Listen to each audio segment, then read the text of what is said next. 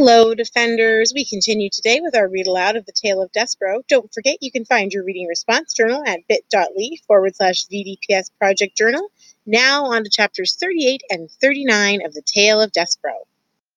Chapter 38, To the Dungeon.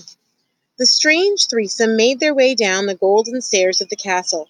The princess and Mig walked side by side, and Rescuro hid himself again in the pocket of Mig's apron, and Mig pointed the sharp tip of the knife at the princess's back, and together they went down, down, down. The princess was led to her fate as around her everyone slept. The king slept in his giant bed with his crown on his head and his hands crossed on his chest, dreaming that his wife, the queen, was a bird with gold and green feathers who called his name Philip, Philip, Philip, without ceasing. Cook slept in a too small bed off the kitchen, dreaming of a recipe for soup that she could not find. "Where did I put that?" she mumbled in her sleep. "Where did that recipe go? It was the queen's favorite soup. I must find it." And not far from Cook, in a pantry atop a bag of flour, slept the mouse Despereaux, dreaming, as you know, reader, of knights in shining armor, of darkness and of light.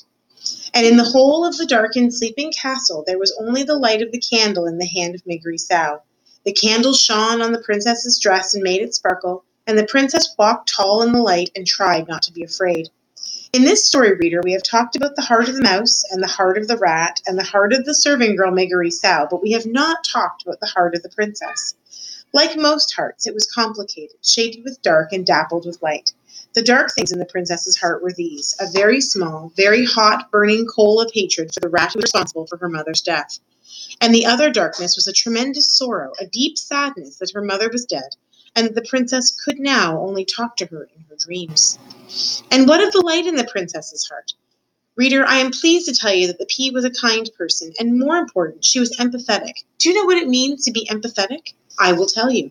It means that when you are being forcibly taken to a dungeon, when you have a large knife pointed at your back, when you are trying to be brave, you are able still to think for a moment of the person who is holding that knife.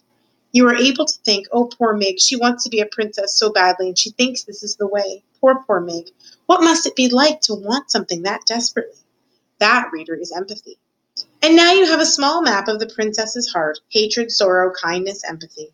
The heart she carries inside her as she went down the golden stairs, through the kitchen, and finally, just as the sky outside the castle began to lighten, down into the dark dungeon with the rat and the serving girl. Chapter 39, Missing. The sun rose and shed light on what Rescuro and Maigri-Sao had done. And finally, Despereaux awoke. But alas, he awoke too late. "I haven't seen her," Louise was shouting, "and I tell you I wash my hands of her. If she's missing, I say good riddance to bad rubbish."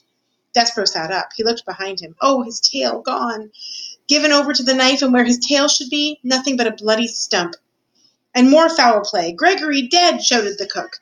"Poor old man, that rope was broken by who knows what, and lost him in the dark, and frightened him to death because of it. It's too much."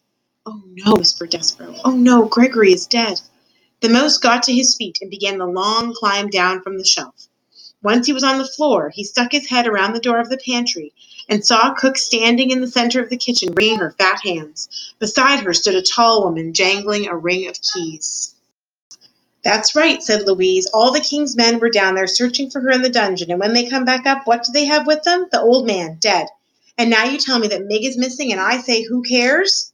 Despereaux made a small noise of despair. He had slept too long. The rat had already acted. The princess was gone. "What kind of world is it, Miss Louise, where princesses are taken from right under our nose, and queens drop dead, and we cannot even take comfort in soup?"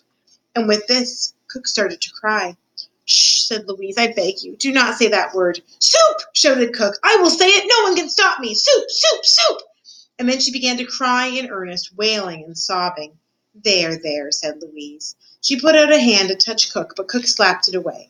"It will be all right," said Louise. Cook brought the hem of her apron up to wipe at her tears. "It won't," she said. "It won't be all right ever again. They've taken our little darling away. There ain't nothing left to live for without the princess." Despereaux was amazed to have exactly what was in his heart spoken aloud by such a ferocious, mouse-hating woman as Cook. Louise again reached out to touch Cook, and this time Cook allowed her to put an arm around her shoulder. "What will we do? What will we do?" wailed Cook. And Louise said, "Shh, there." Alas, there was no one there to comfort Despereaux. There was no time anyway for him to cry. He knew what he had to do. He had to find the king. For, having heard Rescuro's plan reader, Despereaux knew the princess was hidden in the dungeon. And being somewhat smarter than Miggery Sow, he sensed the terrible unspoken truth behind Rescuro's words. He knew Mig could never be a princess, and he knew that the rat, once he had captured P, would never let her go. And so, the small mouse, who had been dipped in oil, covered in flour, and relieved of his tail, slipped out of the pantry and past the weeping ladies. He went to find the king.